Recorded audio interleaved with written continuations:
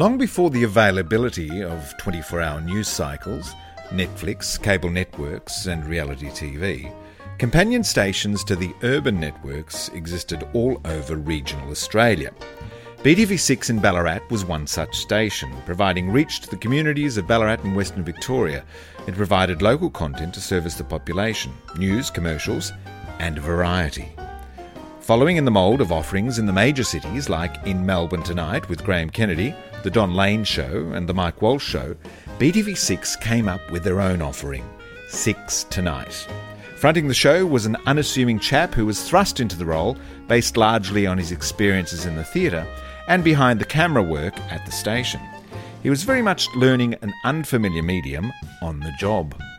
The host of 6 Tonight was Fred Farger, and he quickly established himself as a master of the form and was readily accepted through this regional offering of variety into living rooms around Victoria. Fred sat down with stages to discuss his unique experience, the challenges of mounting a weekly variety show that went live to air, and also the rewards that it brought. The interview was conducted during winter earlier this year on a cold Ballarat morning, and I began on the wrong foot with a comment about the chill that always seemed to exist when I visit the town. Do you get cold in Ballarat? I mean, I know you were... I know you were born here and you've spent your entire life. No, I wasn't here. actually. You weren't born here. Where were you born? I was born in Creswick. Oh, which is just down the road. Down the road, yeah. Right. Yeah. I know when I lived here, you're acclimatised to the cold. To the cold. Yeah, right. But coming back now, it's really freezing. Yes. Well, it's not, and this is why Ballarat people object to that sort of statement. You want to live through a bad... Go and live in Northern Europe. Yes, then you'll know what winter's what cold like. is. Yes. Or Canada, or whatever. Even the States, northern states of the States, You put me in my box then. Sorry. No, that's Sorry. No, I shouldn't do it to someone as wonderful as you are, Peter. I'll never complain about the cold again. Yeah, right. Look, just off air, we were talking about, people from Ballarat who've gone on to have professional lives in the theatre. We're talking about... It was once known as, when I was a kid, it was known as the City of Culture. There was so much culture in Ballarat and so many famous people. I think the one I was brought up on was Elsie Morrison, the soprano. Oh, indeed, who had a very successful career, either with Sadler's Wells or whatever was around at that. I don't think the English National Opera Company was around at that time. But anyway, she had a very, very successful career. And I think a singer called Marie Collier. Yes. Was she from Ballarat? I think so, Was she? I didn't know that. I remember her. She came to a very unhappy end, I think. She did, indeed. I was just involved... But the famous Lemke family too. Bob, and then his father had the voice, I believe. I never ever knew the old Mr. Lemke. Did he have any sort of professional career? No, just a beautiful singing voice. And Bob, of course, inherited it and could have gone on to wonderful, wonderful things, but chose marriage and children, and that didn't fit in with a professional career at that stage. Yeah. But you talk about a city of culture. I mean, the Royal South Street competitions have always been here. Yes, it gave the city a very high reputation as far as... And particularly the Sun Aria, which was the vocal peak of the Royal South Street competitions. In those early days, there was an old hall down where Big W now exists called the Alfred Hall. It was built for the visit of one of the turn-of-the-century royals. And they used to pack that, and it was a 3,000 or 4,000 seater for the Sun Aria finals. Yeah, among the winners, Dame Kiwi Takanawa. Yes. Yeah, some huge names. It's a huge list of very successful singers, yes.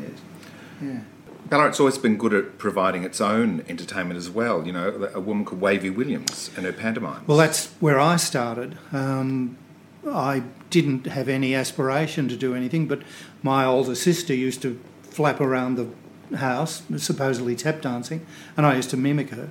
And my mother, and at that stage, my dad was a brass man. He was the assistant bandmaster of the Ballarat Soldiers, Sailors and Airmen's Memorial Band, and he'd been the bandmaster up at the Rochester Brass Band. big days for brass bands those days. Well, you look at all these little country towns, they all have a band rotunda. Yes, Yeah. of course. Yeah. Yeah, well, Maryborough. Yeah, absolutely. Your hometown, yes. Yeah. Famous, very, very good brass band, the Maryborough Brass Band, yes. So that would be a major form of entertainment I for the suppose towns. it was, Yeah. Pete. As a kid, and Dad really pushed me with a cornet, and as a kid, by the time I was 10, 11, 12, I was playing with a senior band. There was a junior band, but I was playing with a senior band, and we used to play up at the gardens of a Sunday afternoon, the Ballarat Botanical Gardens, over Sunday afternoon, play a concert of all sorts of pieces, from Gilbert and Sullivan to marches to hymns, etc., etc. Yeah.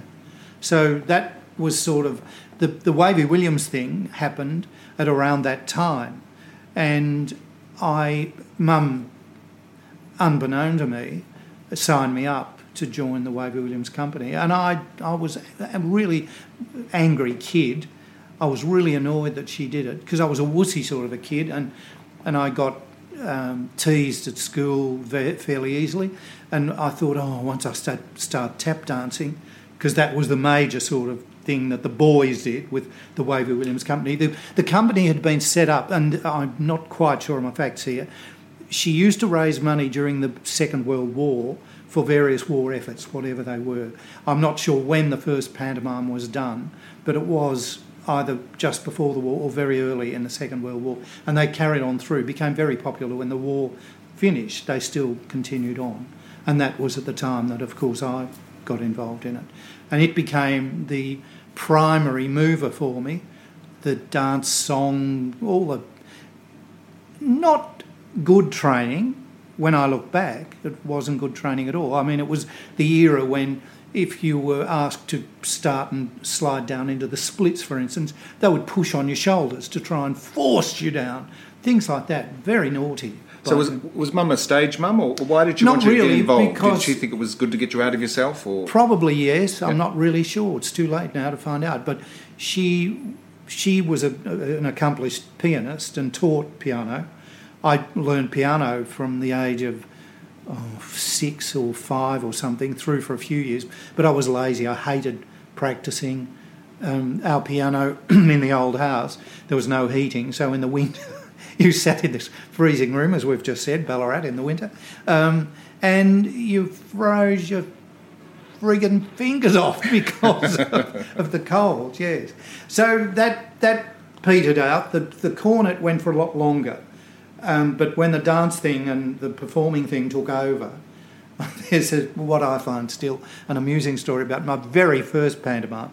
I was given a solo. There was a wonderful up-tempo thing called Chattanooga Shoeshine Boy, which I wanted to do. Mrs. Williams had told us that we would have to audition with a piece to get this. Have you ever passed the corner of the 4th and right where the little boy? It was a really jumpy thing. And I worked my backside off to do a really good job on this. And she's very good, Fred, very good. And she gave it to another kid. Oh, and no. she gave me, I'm gonna buy a paper doll that I can call my own. Yeah. And I was so peed off. I thought this. However, as it turned out, Mum explained to me afterwards when she saw me why I'd been given that, because I had to start it unaccompanied and pitch the thing so the orchestra would come in, and I was on pitch. And this other kid who did, have you ever passed the corner, couldn't sing to save his soul. So that my mother explained that, but the story that I was going to tell was that on opening night, to my surprise, Mum made no attempt to escort me to the theatre. She just said, well, off you go, get the tram and you know what to do when you get off. I didn't know what to do. I'm 10. Right. And in those days, a 10-year-old was allowed to do that. Travel I don't think by they would themselves. do that now. No. They'd be worried that they'd get picked up by some pervert or other. Yeah. Anyway, I eventually saw a girl. I was standing on the post office corner and I saw a girl from the company go down Sturt Street, and I thought, she must know where she's going. So I followed her, yeah. and she went round the back, because we were allowed in the front of the theatre at rehearsal time, and we only did 2 rehearsals in the theatre.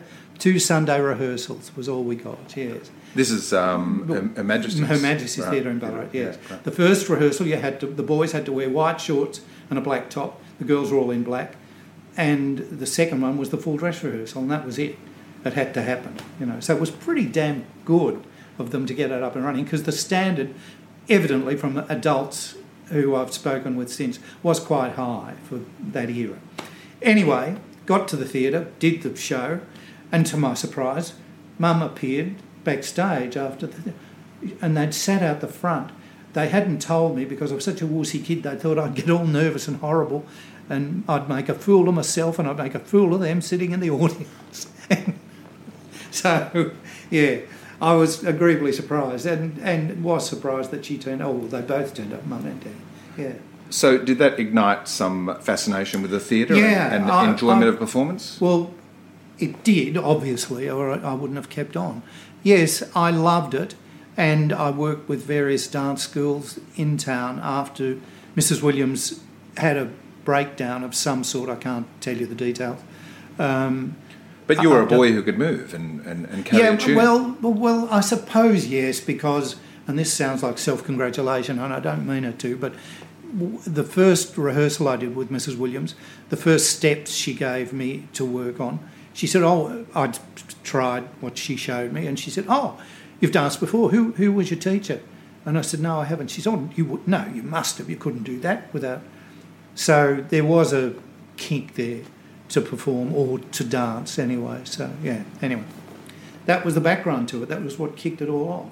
And then you got involved in a big way in amateur theatre in Ballarat. Yes. As a choreographer and director and performer. Yeah, I did. It was sort of a fluke, and it came from dance schools, but there was a very strong woman, as there often is in those sort of theatre companies,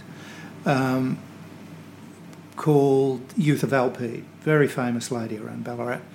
And there'd been one of those silly fizzes that can happen, that there was an argument or a difference of opinion with the original company in this town, which was titled at that stage the Ballarat Light Opera Company. And it had started out from church choirs and all that sort of thing. I think, this is as I understood it. And it developed into this performing group. And it started out also with, tacky little lilac time or... Operettas. Yeah, little operettas. And I think some of them were self-written by a fellow whose name escapes me, Aussie somebody or other. Ostrich. Well, it could have been Aussie Ostrich. I don't know. And, that developed into the Ballarat Light Opera Company. And then there was a fellow who had a similar background to my own by the name of Neil Case. But he was very strong, great belief in himself, something that I lacked a lot of. Very much an entrepreneur type. And Youth of Alpede and he, via a ballet school, where Youth's children, or one of her daughters, learned, and she induced him to go along to the Light Opera Company to direct something. And they'd always worked out at the Lowest Civic Hall, which is a smaller hall here, not the theatre. And he convinced them, they decided they'd do Oklahoma, and he convinced them to go to Her Majesty's and do more than the season they normally did. I think it was still only 3 nights and a matinee that they did with Oklahoma, Thursday, Friday, Saturday. No, it must have been Friday, Saturday. No, Thursday, Friday, Saturday night and Saturday afternoon. Yes, that's how it worked. And it was a big success. The production he did was a big success, and he became the Diaghilev of the Ballarat Light Opera Company, and sort of then, until he was employed by the Garnet Carroll organisation, he did about 3 or 4 shows. They did the one that they look back on with the most affection is the production of the Offenbach operetta La Belle Helene, and they got Women's Weekly, as it was then, a weekly magazine. They got coverage in colour of 2 pages of their production, and it got huge amount of kudos. That's extraordinary. It was for the time. And he was innovative in that he put in I remember there was big talk about, they're using a floor cloth on the stage with a design on it. And he got a very clever woman, local artist, to do the sets for it and things like that. It was, as I said, very entrepreneurial, yeah. So I think presently in Ballarat there's probably 3 theatre companies. Well, there are this Youth of Alpede woman shortly, by a strange coincidence, she finished up having a massive row with this Neil Case fellow, and that was what split the company, and Eutha went off and started her own company, which became the Ballarat Lyric Theatre. And there was great friction between them. If you belonged to one or other company, you had nothing to do with the opposition, and you were very unlucky, lucky would be a better way to put it. You'd be lucky if you got a role in the opposite company's whatever production they were doing, yes. And, of course, the National Theatre, which provided opportunities for straight blacks. Actors, yes, yeah.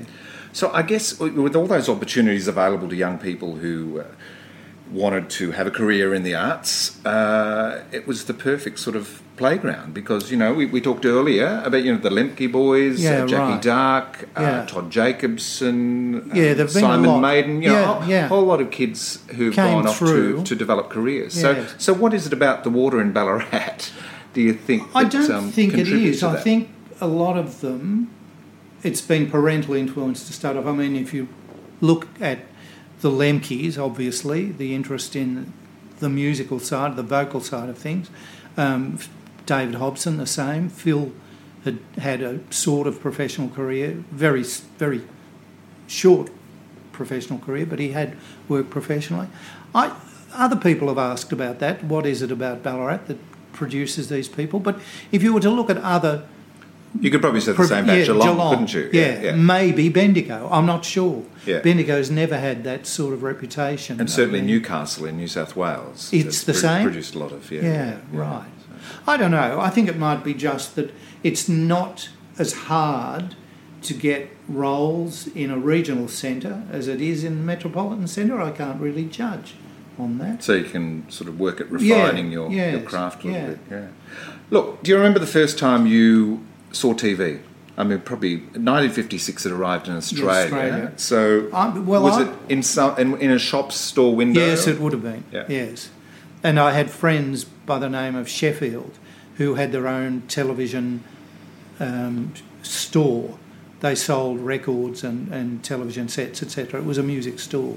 So I remember it from that. I remember particularly, because we didn't have television for quite a long time. Your own TV set, or Ballarat didn't? No, sorry.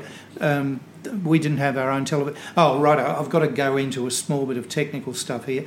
The reason that regional television stations were set up was that the signal, and I'm no technician, but I remember this, the signal could only travel in a direct line for approximately 75 kilometres. Right. Beyond that, you didn't have a hope. In fact, the family had friends in Rochester, up in north central Victoria, who won a television set with a local footy club or something, and they used to sit there, and it was just noise, just this crackle, crackle, crackle noise, and every so often a picture would fade in and then fade out again, so because they were too far from anywhere to pick it up, So Ballarat was right on the very cusp, and there was what was called here the Golden Mile up through the main street. Anyone who knows Ballarat, Sturt Street, the dual carriageway street, which is the main street, for about 2 or 3 city blocks either side of that, you could get a signal because it came between the two mountains.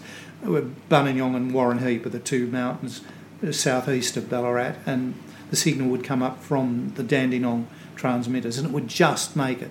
People could pick up the signal. So the reason behind the regional stations was to expand the signal.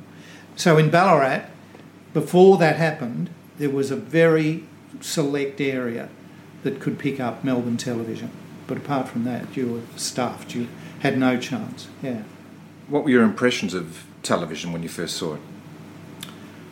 I can't really comment on that. I mean, when we eventually got a television set, it was in the living room and we would sit eating our meals at the table. Mum wouldn't let us sit with food in our lap. And the television would be on. And we used to like the programs around that time on the ABC, and we could only get the ABC station and the local station at that stage. And there were English, the Dickie Valentine show, and they were musical, lightweight, light entertainment shows. which we used to watch. And I guess programming really only existed in the late afternoon into the evening. Yes, we didn't it must have. No, certainly not 24 hour. hour. No way, yes. And there was a woman by the name of Corinne Kirby who was one of their hosts, and they did a lot of that sort of hosting into the hour.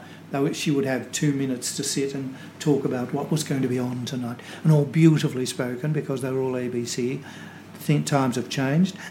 And yeah, it was all very elegant, yes.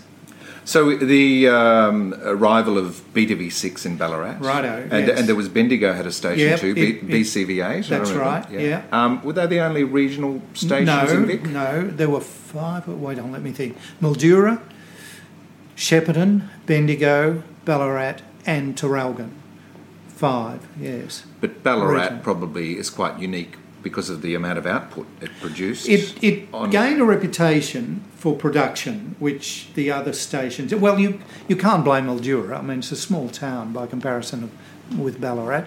Bendigo was the biggest rival, and of course the two viewing areas overlapped a bit. So, well, I grew up in Maryborough. Oh, so of course, you were right on the... Yeah, both stations that we could choose from. Yes, of course. Yeah. Yes, I can remember there was a fellow who lived just down from us who drove a BTV6 van, and I was in awe of the fact that, as most people were, television had such power in those days to appear on television. Wow, look out, And I had another friend, a female friend with whom I'd worked, and her brother was an audio operator at Channel 9 at GTV9. Wow. Very glamorous. Very. Yeah. And this fellow down at the corner was just a technician. I shouldn't say just, but he wasn't an on-air person. And I used to think, he must be so intelligent and clever and all those things, yeah. So the National Theatre, I think, in Ballarat at the time, put on a review called With Knobs On. They did, and that was my introduction to the National Theatre, actually. I was asked, I mentioned the Sheffields, the sister of Mrs. Sheffield was on the board of the National Theatre, and they were looking for a compere for this With Knobs On review, which was sending television up. And I had done a little bit of local theatre, and I'd run for a brief period of time a dance school in Ballarat, as in jazz and not classical, jazz and tap. And we'd done a recital thing, and I'd been seen because I danced in it as well, etc. And this lady said, would he be available to do the compere thing, which, I did. And that sort of pushed me into the National Theatre area. I did a couple of plays, badly cast. I was badly cast, I think, in retrospect. I mean, I was 22, I think, and I was playing Charles Condamine in... perfect. Yes, all of 22. So with Knobs On, I mean, where did they draw them? It was obviously locally written, and a lot of it was locally written. It was about the arrival of television. Television, yes. But a lot of it was stuff that had been written, was English comedy review stuff. Right, that they could obtain those. Yes, in those days. Were you working at the station at the time? Or? No. How did you arrive at BTV6? Righto, when the station started in 1962, the initial intake I wasn't aware of. I don't know what I was doing at the time. I can't remember. But I made no attempt to see if there was an opportunity to work there. In 1963 was the dance recital that I talked about. And after that, there was a fellow here who managed Her Majesty's, which was then a cinema as well as a live house. His wife had been a Tivoli showgirl. And when she saw my work, she said, you should be working in television. I did all that. We're talking black and white television, let's establish that too. And Kevin, his name was Kevin Heaney, he, to my embarrassment, while I was sitting in his office, rang the television station. And thank God, got a technician. No, you'll have to ring during office hours. In those days, probably everybody thought that television stations, because as we have already established, the station at that stage went on air 3 times a week, at midday. The rest of the time, the other days of the week, not until 4 or 5 o'clock in the afternoon. And they were off air by 11 o'clock at night, you know. So intelligent television. So I eventually, via this Kevin Heaney, I went up for an interview, and it was one of those awful, embarrassing job interviews where you know damn well that you're there on spec. They haven't advertised for people. And I saw the production manager, and he was... And I thought, well, that's the end of that. However, at that stage, and we're talking 1964, Channel O, it's now Channel 10, the O network, as it was, opened, the third commercial network in Melbourne. In Nunawading. That's right, which isn't that the best word? Yeah, I love Nunawading. Nunawading, yes. And it's like Menenga Tang. Straight out of the Goon. Yes, it is, yes. And they lost, up at the local television station, BTV6, they lost a third, approximately, of their staff to Channel O. They'll probably poached or something because they had the training they had and the training, experience. exactly right. Yeah. And... they lost all this staff, in a large percentage of the production, and switching staff, continuity producers, they were known as then. And I was given a call, would you come up? We've got vacancies. And I was employed with the understanding that I'd be trained as a television director. Okay, right.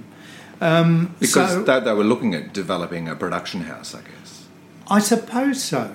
My first morning in regional television up here, we were making commercials during the course of the morning, and it was all in-house thing in the studio. It was a local furniture company, and they brought a truckload of furniture up, and we as stagehands had to set it all up in the studio to the direction of the guy who owned the store, and then the local personality fellow would do the spruiking in front of it. And in those days, they weren't strict about 30 seconds or 20 seconds or 10 or 15 or whatever. It just went for 47 seconds or whatever. The commercial? Yes. Right. It must have been hell for the traffic department to schedule it, but they did. But as I said, and in those days too, and this is possibly important for what I've just said, they weren't beyond sitting on a clock just with music if they needed to pad or fill or anything, So you were looking at me as though you didn't know they did that. No, I didn't. No. Yeah, they did. Even the ABC right. would do it. They would go to their clock and you would get excellent... Just some music. I do remember that, yes now that you say it. It would play out, always to the top of the minutes, whatever. But I also remember wonderful television conventions, early television conventions of the test pattern. Yeah, of course. Which would just be... It wouldn't be there 24 hours, would it? It would be in the hours leading up to broadcast? To broadcasting. And then when they went off air, they would go back to the test pattern with music, yes. Yeah. And the epilogue. Yes. What was the epilogue was always a sign-off at the end of the evening. At the end of the evening, a religious thing, yeah. Yes, oh God, please forgive us for our sins today, and yes, all that. And was that something that metropolitan stations would have been doing, or was that just remember. It certainly was a regional thing that we used to do. You'd have the local bishop, or no, it was the local production manager. Oh, really? His voice. He had a very dark brown, expensive voice. Right. And I can't do it, but because I'm too pipey. But yes, he used to do these. He'd record a great swag of them, and they would just use whatever. Yes, with organ music behind it. Yes, very churchy. Yes. But it was the end of transmission. And then often, at the beginning, they'd play the national anthem, which was then God Save the Queen. Or God Save the Queen. Yeah. Right. And obviously, you had a sales department because that was going to... Can I hold you there a minute? Absolutely, yeah. Funnier still for some regionals, and I know this happened in Shepparton, at 5 to 6, they would do obituaries, local obituaries. And a fellow would come onto the screen, and very... po-faced, obviously, and we regret to announce the passing of so-and-so and so-and-so, and do a little obituary, and we regret to announce the passing of, because of 5 course to 6. The regional television stations were serving the community, the local community. Yes. So what sort of audience did BW6 reached? That was Gippsland? No, Western Victoria? No, all Western Victoria. We went across to the South Australian border, and then there was great controversy over who owned Maryborough, for instance, who got more viewers there. And once a year, in the middle of the year, they would do ratings. And it was so patently obvious because they would save the best movies and the new series starting for that week that they were rated. And both Bendigo and Ballarat did it. It was, yes. I remember that too. One of the top rating periods for the week, I guess, would be Sunday night. You sort of Sunday night of the movies. Recently released film that had just been on at the drive-in, perhaps. Yes. None of them were terribly recent, I can assure you, But there were other little things, little idiosyncrasies. For instance, when I started in 1964, at that stage, and I think all the regionals did this, the news service, apart from a local news service, also Channel 7, I know with BW6, Channel 7, I'm not sure whether Channel 9 did it too, but they would send the night before's films from the news all up and the scripts. So the news editor of the television station, the regional television station, could take stuff from that and include it in the local news because we assumed that nobody in Ballarat or Western Victoria had seen what 7 had run that night before, So that wasn't unusual at all. One of my pet hates when I started, and I was a switching program, was World of Sport because it was so ad-lib. And we were at the end of the line. And this is sort of Sunday lunchtime. Sunday lunchtime, midday on a Sunday for 3 hours. It was hell on wheels to switch, and we didn't have any connection other than you had to phone to get... We were sent the running sheet, which was about a 14 or 15-page running sheet to work from, and they would alter things like that, just on the whim. We would ring at 5 to 12, and a lady called Margot, who was very short, and I understand why, because there was so much tension around the show. Yes, we're going to do that. No, we've changed that to that, swap that over to there. But that commercial won't... And you're trying to get this through on your own running sheet, but they would then alter it again during the course of the program, and you had no idea what was going to happen, and we weren't supposed to take commercials from 7 or anything like that, and oh God, it was hell to switch. World of Sport was a Channel 7 program. I'd always assumed that BW6 was aligned with Channel 9. No, but, you took programs from anyone in those days. Right. Yes, it didn't matter. Yeah, but I've got digressed there. I apologise, but yes, there were things, network things at that stage that were not easy. Yes, right. Yeah. And I remember also there was a very famous moment in those early days of Ken Shorten and I've forgotten her name. Who played the mother in Your Awful Muriel? Muriel's Wedding. Jeannie Dryden. Mm. Ken Shorten and Jeannie Dryden had this scene in a drama program, black and white, and the control board sent out this edict that it wasn't to go to air. It couldn't be shown as it had been shot. So the powers that be... Because of censorship or something? Yeah, censorship, right, yeah. Yep. The powers that be at BW6 told me, I was switching that night, told me, righto, at such and such a point, you've got to fade to black. You can leave the audio up, but fade to black so they can't see the vision. Well, it made it 10 times worse because you heard her say, oh, no, don't do that. He's got his hand up her skirt in visually, but they thought that was too rude for the day. So, and it just, the phone ran hot. Oh, as you can imagine. Worse. Yeah, it sounded worse than if they'd let the whole thing go to air as it was. So what was switching? You were just in control of what was actually going to air? Yes, right. Yes. You had to insert the commercials if they weren't on film, because there was a lot of film used in those days, not so much videotape. This is the very early days. And I know BW6 only had one videotape machine at that stage, 2-inch wide tape. And there was not a heck of a lot.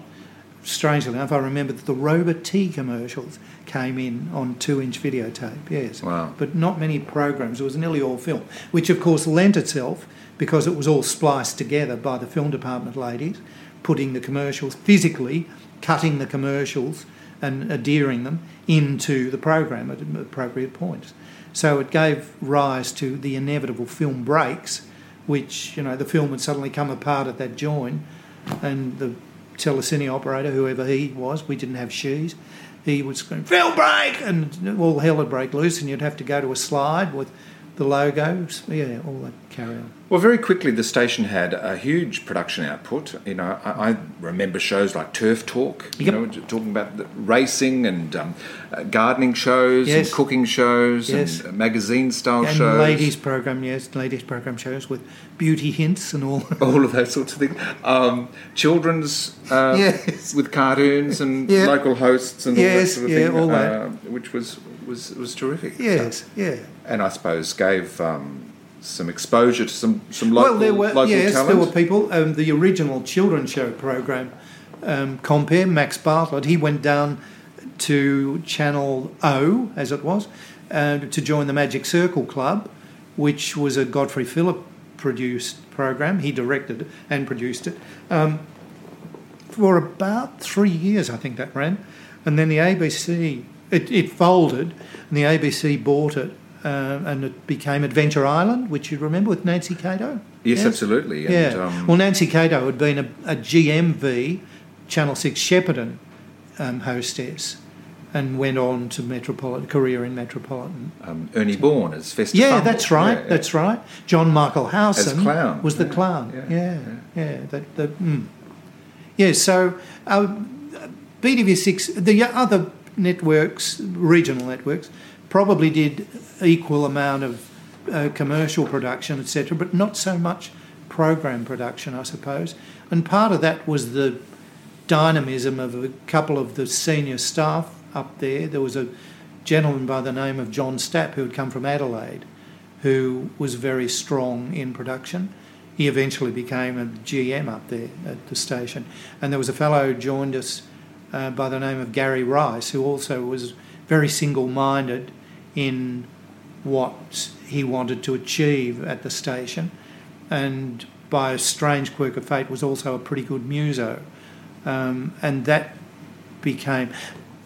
it developed a bit because in the early days, and this was prior to me being there, they did a program on a Saturday afternoon called Teen Time, which was tied in some way with the local Saturday night dance at the Ballarat Civic Hall with a fellow by the name of Ivan Damon, and whoever the singers who were coming up from Melbourne for the dance on that Saturday night. I'm talking singers, Olivia Newton-John, Pat Carroll, all these. Wow. Yeah, they were pretty big deal, yeah. Some of them didn't go on to huge careers, but a few of them did.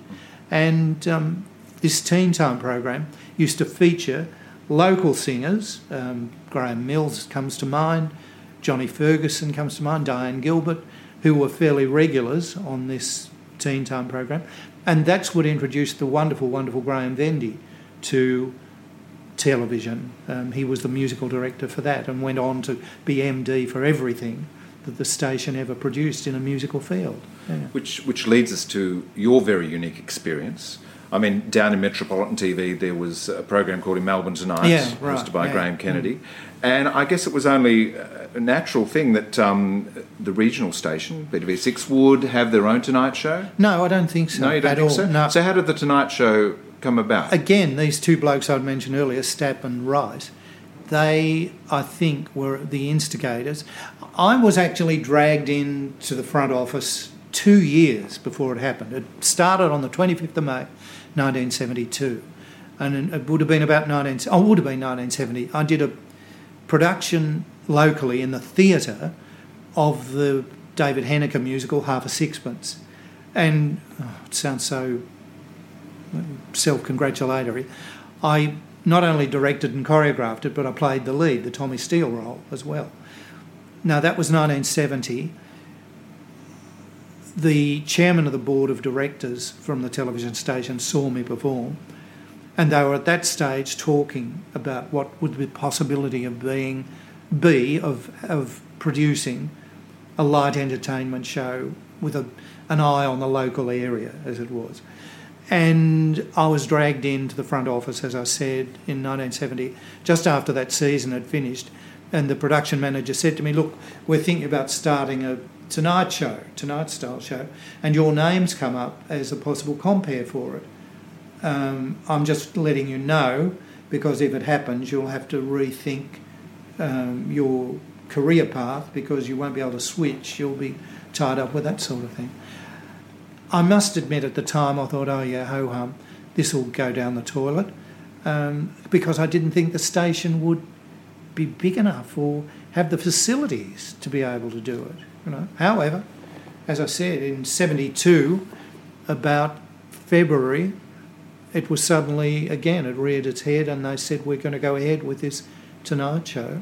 Had you been on camera before? Never. Oh, well, not for anything vaguely like that. I'd done some send-up stuff for the annual Goof Tape, which was always run at Christmas or whatever, But no, and I had seen, I must admit that I had seen other people, and I don't mean this unkindly, seen other local people who had been involved with National Theatre or whatever appear up there and die, just be absolutely awful. Well, we're very much learning on the job. Yeah, of course. And as somebody who'd done a lot of work in theatre, I guess you had to learn to recalibrate the size of your performance. Absolutely because right. Because the camera doesn't lie. No. And originally I was, understandably, I was nervous as merry hell. And I can remember the floor manager saying on the opening night of the series, I'd never seen so many people go to the toilet in such a short time, ever. The camera crew were everybody was uptight. Because you're not only on camera, but this is live TV. It's live, yeah. No delay whatsoever. Channel 9 had, I think, generally a 7-second delay, that if anything went wrong, they could get out of it. But we didn't. We were straight to air. What was happening was what you saw. What was the most disastrous thing you remember? There were can you share it? Yeah, I can. Share there are a many. couple. One of the early ones was the first night the wonderful, wonderful Mary Hardy appeared on the program. Who had her own show, the Penthouse Club. That's right, yep. And she came up and she used to have great fun with my surname, Farger. Tell your mother on your Fred Farger. All that sort of thing. Anyway, the host set at that stage, it was the original host set, was a series of arches, very shallow, and the desk, which we always worked behind, was just in front of them. But this particular night there was a band had been booked amongst the musical act, and the roadies who were with them, notorious of course, roadies, one of them was absolutely drunk, rock bottom drunk, and he somehow found his way around the back of the cyclorama, which was where the singers worked in the set, and that adjoined these archways. Mary Hardy was sitting looking to her left. I was in front of her, as we are now. The archways were behind us, and she suddenly saw this bloke starting to appear in the archway. By this time, the floor manager had discovered what had happened. He hurtled round behind the cyc, knocked the fellow to the ground behind the arches and put his foot on his throat and said, "If you move, you're dead." And at that stage, the guy wet his pants. Oh, no. And Mary Hardy could see all this, and she said, "I'm being sent up here. There's something coming." But there wasn't. It was all happening on live television. And you were completely oblivious. I was oblivious to this whole thing. So there's no denouement to the whole thing. It's just that she said afterwards to me, "Farger, I thought you were doing something or other to try and send me up, and I was ready for it, but nothing ever happened." Yes, it was just the commercial break came up and they dragged the bloke out, wet pants and all. But personally, and I was only reminded of this recently by a former cameraman. We had a fellow on the program who had ridden a horse from Perth to Ballarat to raise money for some charity or other. I'm not denigrating him in any way, but he really did have a way. "G'day, mate!" He was one of those. And I started the interview, and occasionally, when you're really stupid like I am, you can get yourself tied into a yes-no answer interview. Yeah. So you've ridden from Perth to Ballarat. Yes. Now, that's a long way. It must have been pretty tiring and pretty hard on you. Yes. What would have been the most difficult part of it? Oh, there was a lot. Right. And this went on for no longer probably than about 30 seconds to a minute, but it seems like an eternity where you're just getting yes. Yeah. Anyway, quickly I said, Now, I have heard that the old cowboys of the old Wild West spent so much time on a horse they became bow-legged. Now, you've spent a lot of time of your life on a horse. Would you like to have a look at my bow-legged? He said. And I thought, oh, thank God for that. And I looked over at the audience and said, do we want to see the gentleman? Yes. So he stood up. And to my intense surprise, his legs were really bowed. Bow-legged? Yeah. Oh, wow. And I said, live on air, oh, good heavens, you've got a good 6 inches between your legs there. And the audience, as one, you got so used to working to lenses, that as one, these 3 cameramen's heads went out from the camera with shock, registering shock. I looked over, the audience is falling about quietly, thank God, and I thought, oh my God, what have you just said? How do I get out of this? How do I get out of this? Yes. Don't make a joke of it or you'll be put off air. There's nothing short. I cannot to this day remember how I got out of it, but got out of it I did. So were you left to your own devices when you had a guest? Did someone write questions for you? Or? No, that regional television, that was one of the areas that I really most object to in retrospect. In Melbourne, it was all handed to you on a plate. I did the and rehearsed too, probably, yep. And all that. I did the Peter Couchman show, did the Mike Walsh show. It was like smooth as, because it was all. Were you given researchers as a guest? Were you given the questions that you would be asked? No, beforehand? not given the questions. Right, no, okay. But certainly it was all very, very organised. And here it was just everybody had other jobs that they had to do during the week. It may be a position of ignorance too. People just weren't aware that the host would probably want questions written or researched. I don't know, Pete. I truly don't. Yeah, it was a tough call.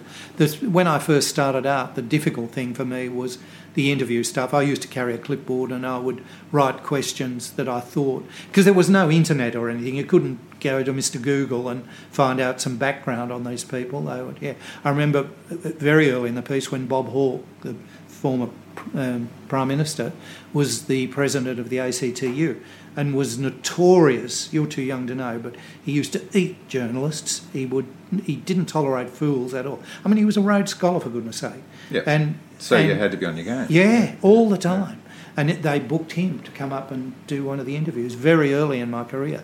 And I had diarrhea for a month before that happened. So, did it go all right? Yeah, it went really, really well. He said to me afterwards, I really enjoyed that. That was a good interview.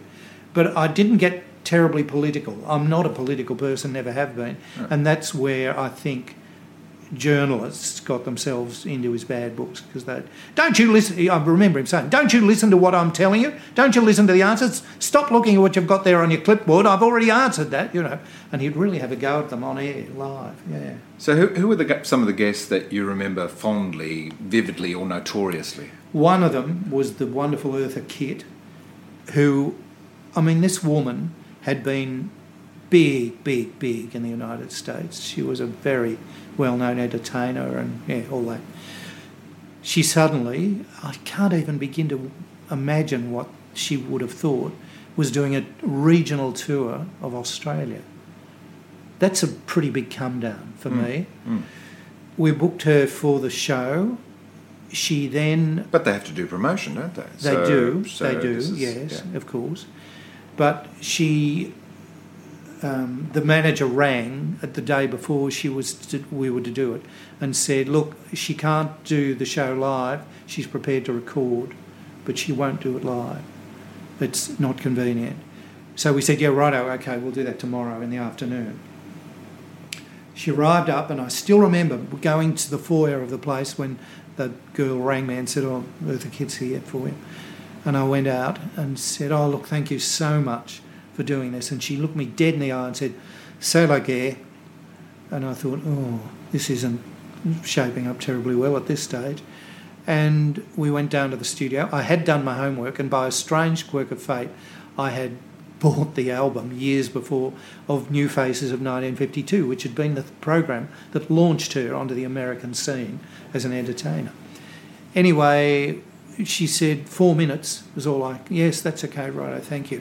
I got 15 minutes out of her, and at the end of it, she looked at me and grinned and said, "That was wonderful, that's the best interview I've done in Australia.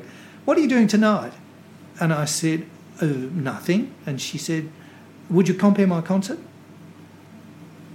Eartha Kitt. Yeah. I said yes. Yeah, absolutely. Fantastic. Yeah, it was wonderful. But I guess, yes, if you can find that connection with a guest. That's the secret of it. And don't try and top them in any way. No.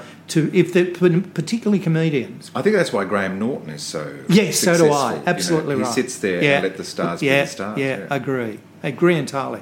I did do some baddies. I was so in awe of Spike Milligan. I loved him. I thought he was the funniest. I know I didn't do a good interview with him because I was so... Stage struck. Yeah.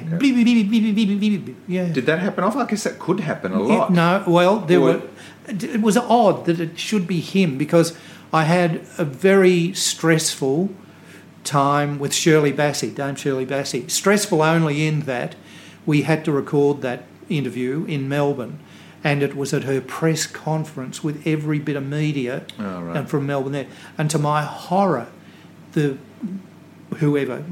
organiser had a list. He said, righto, first up, BTV6, Fred Parger. I thought, oh my God, there would have been at least 60 journalists in the room. And here I am about to sit on the couch with Shirley Bassey. And I know I did a really good job of it. And I'm particularly proud of that interview because she said to me, God, that was good. They were exact words. God, that was good at the end of it. And at the end of it, when we'd finished it, the whole room burst into applause. So, that is when you know you've done it. That's done a good job. Yeah, that's great. Yeah. And that was Linda Ronstadt was the same. It was the press conference thing, but she was very shy. And it was difficult to get stuff out of. We were off. Yeah, she was terrific. But it's extraordinary the names who would come up to Ballarat and the Sort of, village yes. people, Peter Allen, John Farnham. Yeah, they all did it. The show became sort of, and I don't mean this because of myself, cultish. Oh, have you done that little show in Ballarat? It's great fun. You've got to do it. You'll have a great time, etc. And we used to look after them. Well, they're going to reach a whole section of Victoria, which they otherwise wouldn't. There was potentially 1 million people out there that they could reach, but there were toughies. I shouldn't mention this particular name because she's still around and she's, I think, what the hell. Helen Bidet, the actress. Oh, yes, indeed, yeah. Yep. She was tough going. Really? She was, yes.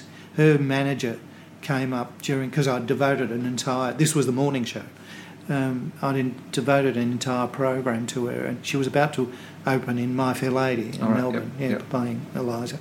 And she was either out of sorts, I don't know what, but at the first commercial break, because we went to her live, the manager came up and he roasted her in front of me. Listen, you get your act together. We've got potentially 1 million seats to sell here. He really went through her. And she was all right after that, but started off badly. I loved her, but I found Helen Morse difficult too. She's very intense, was very intense. But I've also got all out for the fact they were coming to regional television, and there's always that sort of... They weren't quite sure what they were coming to. I remember saying to Kerry Bedell, the jazz singer, what did you think when you were booked to do this nighttime show in regional, little downtown Ballarat? She said, yeah, Fred, I thought the worst. But the musos were all good. Great. So she got out. I think, wow, that was fun. Great. Yeah. Because, of course, one of the conventions of a Tonight Show is that live music, which you said was under the baton of Graham Vendy. But a lot of great singers that would come up and... Well, you'd have 2 or 3 numbers a night? Or? There would have been. More than that, actually. Sorry, I'm giggling because at one stage they introduced one spot of the music spots. Opened with a music spot. There was a first interview, music. Second interview, music. It must have been 3 or 4 numbers a night, maybe more. I know the first night John Farnham did the show, it went on and on and on because we kept asking him, would you do so? Oh, yeah, I'll do that. Oh, great. Yeah, and he was top bloke, John, top bloke. He was Johnny in those days, of course.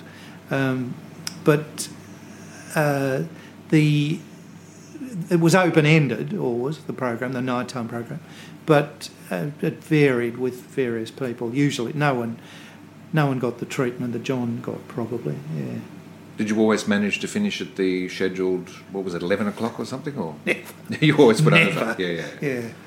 Well, of course, you always finished with you had a wheel as well, didn't you? That was the middle, late middle of the show, yes.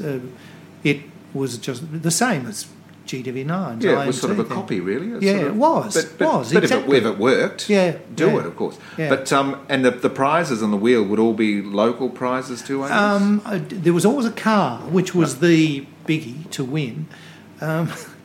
Originally, the whole thing was sponsored, that section was sponsored by Hunters, the people who made cleaning products and all that sort of thing. Yep. So there were lots of those little prizes, Yep. a Hunter's pack, which was lots of things. I don't really remember, Pete. It's a terrible thing to admit, but I don't. It gradually, because the show grew in success, so the prizes grew accordingly, they were not so... Yeah, and of course you had a second banana in Denise Dreister. Yes, Denise came up and worked with us.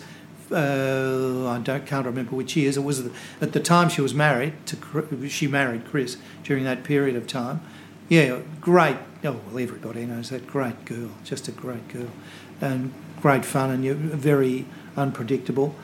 The difference between regional television and metro television came out with one particular incident I remember vividly, that there's a quite well-known men's store in this city called Messer and Opie, and she used to refer to them on air as Messi and Dopey, and they objected because they felt it was demeaning the business. But in fact, of course, it did wonderful things. It was no different to Bert Newton with his your feet are hurting if you're wearing Rail Merton, all that sort of thing. Send it up, and the people remember it. Exactly. But yes, they objected, so she was told, no, can't say that on air.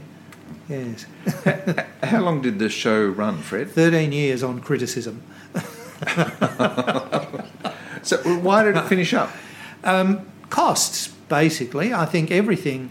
And everything evolves when you look at television now with its reality carry-on and house building and cooking stuff, etc., etc. People's tastes changed because I used to wonder the same thing. I knew that our costs were going through the roof because just accommodation often... the guest wouldn't want the major guest wouldn't want to go back to Melbourne that night. Can you book me a room? And we'd always have to get the honeymoon suite or something at the Mid-City Motel. That's right, yes. And they would stay over, and things like that made the costs increase, dramatically. Even muso's fees probably. I've got to tell you, and this is the absolute God's truth, I was paid $20 on top of a very mediocre wage to do that program up there. People don't believe me, but it is the absolute truth. I accepted, didn't even question it or anything else. I was mortified some years later to find out that the producer and he was the muso from the back, got $35 for playing in the band, and I was on $20. But you've told me that you also often would build the set. I did. I did all the sets, and there was nobody there to do that sort of thing. You had to do it, So what killed off regional TV stations? Well, they were on borrowed time from day one. I've already explained that the signal could only go so far, and then it would peter out. Okay. Well, Peter out, yes. And, I'm going. Yes. Anyway, we all knew that if technology improved, once satellites came into the whole business, it was only a matter of time before they'd be able to get the signal from the metropolitan stations right through across the country. And when that became a reality, well, there was aggregation first. That each of the networks... What is aggregation? Each of the networks, the metro networks, had to align with a regional network. Because so that's where we get the Channel 6, Channel 9 exactly, sort of thing. Exactly. Right. And there was great competition to get Channel 9 because it was the personality station and it rated best of all at that stage. 7 had always been the sports station. And because GMV6 was the sister station to BTV6. There was a link there, so whatever Ballarat got would go straight through to Shepparton. But Bendigo was smack bang in the middle, and both networks wanted the 9 station at that stage, but of course 6 was lucky to crack it to get Channel 9. The technology became so sophisticated for these days. Heaven knows, in 50 years there was an expression going around 20 years ago that, by the year 2000, the 20 years ago was nearly 2000, let's say 30 years ago, by the year 2000 it'll all be coming out of Sydney, everything in Australia, and by 2010 it'll all be coming out of Los Angeles. Right. Thank God that hasn't happened, because American television, with all due respect, is pretty garbagey. Yeah. So it was just a simple situation that technology increased, improved, and the regionals were no longer needed. Simple as that. We've got this plethora of reality shows and talent shows on TV at the moment. Do you think there's a place for variety once again? No. Channel 9, the variety today is Australia's Got Talent. And that's what variety... That's my interpretation of variety in Australia now. So a show like IMT or 6 to 9? No, you don't think would go on? Well, see, Channel 9 tried it with Frankie J. Holden. Yes, some years ago. Recent, yeah, and it didn't work. It just, people weren't interested anymore. Perhaps a small part of it revolves around the front man or woman, whoever hosts it. You've only got to look at daytime stuff that Mike Walsh dominated, as did Ray Martin. Yep. Dominated. And then Kerry Ann. Yeah, Kerry Ann. But it's all gone. Now it's American. Thing of the past. What's her name? The blonde, short-haired woman? Ellen. Ellen, yes. She's now... Yeah, or Dr. Phil. Yes. It's all that sort of thing. I don't know, the public's taste changes all the time. Television doesn't have anywhere near the power, as far as the average person is concerned. There's not that, you're going to be on television. There might still be to a small extent, but I don't think it's got the magic that it had 50 years ago. People... There's a whole, 2 generations probably who've grown up not knowing what it was like without television. I'm old enough that I do. Yeah. When radio was a thing, when I was a kid, we sat and listened to radio serials, glued to the radio station, radio receiver, and got scared if there was a scary bit, You couldn't see anything. It was just, they played on your mind, your imagination. Yeah. So it all changes. Yeah. Well, as a kid growing up in Maryborough, the Don Lane Show and certainly 6 to 9 were the highlights of my week. So, but you had a bent towards performance, I suppose, and all of that sort of thing. I guess, But that makes a difference, because some people's idea of hell was that to have to sit through a... I remember I came over a couple of times with Mum and an aunt to see 6 to 9 live. We're in the live studio audience, and we got some Sunny Crust bread. Yes, a loaf of bread. Yeah, crumbs, yes. Yeah, it was just amazing. The difference now compared to those years. I still have people who worked with me in those years up at the television station who slightly bemoan the fact that it's all gone, it's all finished. Why? What happened?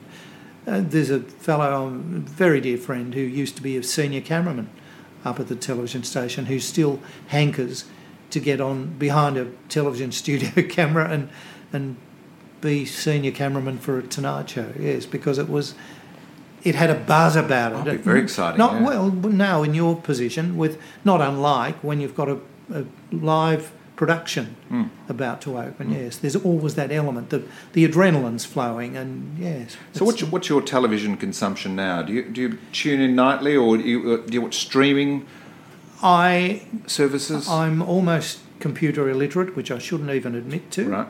So when you say streaming, I know what you mean. You know your Netflix or your Stan. I don't have Netflix. Right. I was asked about it just the other day. Do you want to get Netflix? But you could waste, in inverted commas, an incredible amount of time sitting. I have a thing about old black and white movies. I'm more frequently, when I'm having my lunch, will turn on, I think it's Gem, who run all these old films, black and white British god-awful films But they're interesting. Ealing Studios. Yes. Although they did run Billy Liar a couple of weeks ago with Tom Courtenay, which I'd never seen. Well, you get some gems. Yes, every now and then. Exactly right. So, no, I'm thankful for SBS. I love SBS. I think they have beaut programs, both SBS and Viceland. And the ABC. But I don't watch much not much commercial television because I'm not interested in the reality stuff. I couldn't care less who's the best cook in Australia, and there's something I've seen promos for with great bodies, male and female bodies. Oh, that's Love Island or something. Is it? I think. Yeah. I can't remember what it's called, but I've sort of thought, whoa, gee whiz. But then I have a couple of again old television friends, and we talk about the Boobs and Bum show, which is at Viceland run on a Friday night. It's naked. They're in Naked Dating. Yeah, that sort of thing. No, this is called Adam and Eve. It's a right. Finnish or German or something. Classy, whatever it is. Yeah, yes. It's terrible. Absolutely terrible. But the fascination, if you're a pervert, it must be, whoa, look out tonight. Yeah. Get the wine out. We're going to sit and watch Adam versus Eve or whatever it's called. It's a different world, Fred. It is, Peter. World. It is. But you can't prescribe for everybody else. Our era was what it was. Television was young. It was a novelty. And as you mentioned earlier, it went with very sensible hours from lunchtime. I keep thinking from lunchtime because the daytime stuff was so, in lots of ways, banal. There were a group of women from a local pharmacy here, and one of them in particular became very famous. Her name was Ethel McCulloch, wonderful lady. She was always marvellously well-groomed, and she was no spring chicken, but she was, yes, and she presented this thing called Beauty Box. And it was all, ladies, we're here today to talk about your eyelashes. And which is what Magda did, so they sent it up on fast forward or something. That's right. Hello, my word, Chanel. Yes. Yeah, wonderful stuff. But it really was like that. And I can remember on the Mavis Bramson show, God, there's going back, Maggie Dent, going back, and they did this thing on a send-up of, it was a satirical comedy program for those people who may not be aware of Mavis Bramson. And they did a send-up of regional television, and the newsreader was female, which was a no-no in those days. And she read this, and the farm at so-and-so and so, the cows did come home. Well, you don't have to keep on looking for that cow that was lost. And Mum, I won't be home for tea tonight. So... Not far from the truth, really. Not far from the truth. Yeah. Just a bit too far, but yes. Yeah, very funny stuff. Funny stuff. Well, thanks, Fred. Thanks for it's a great pleasure today. to sit and talk to you. That's really interesting. Reminisce. Yeah. You don't want to give us an epilogue to finish off? No. If I had one of those rich, dark brown, expensive voices, I would do, oh, God. But I can't do it. Have you subscribed to Stages yet? Do so and keep up to date with every new guest episode as it is released. Subscribe in Apple Podcasts and through Whooshkaa. And please take the time to rate and review the podcast in the iTunes directory. It helps to grow our audience and reach more Stages listening. I'm Peter Ayres. Thanks for joining us today. Catch you next time on Stages.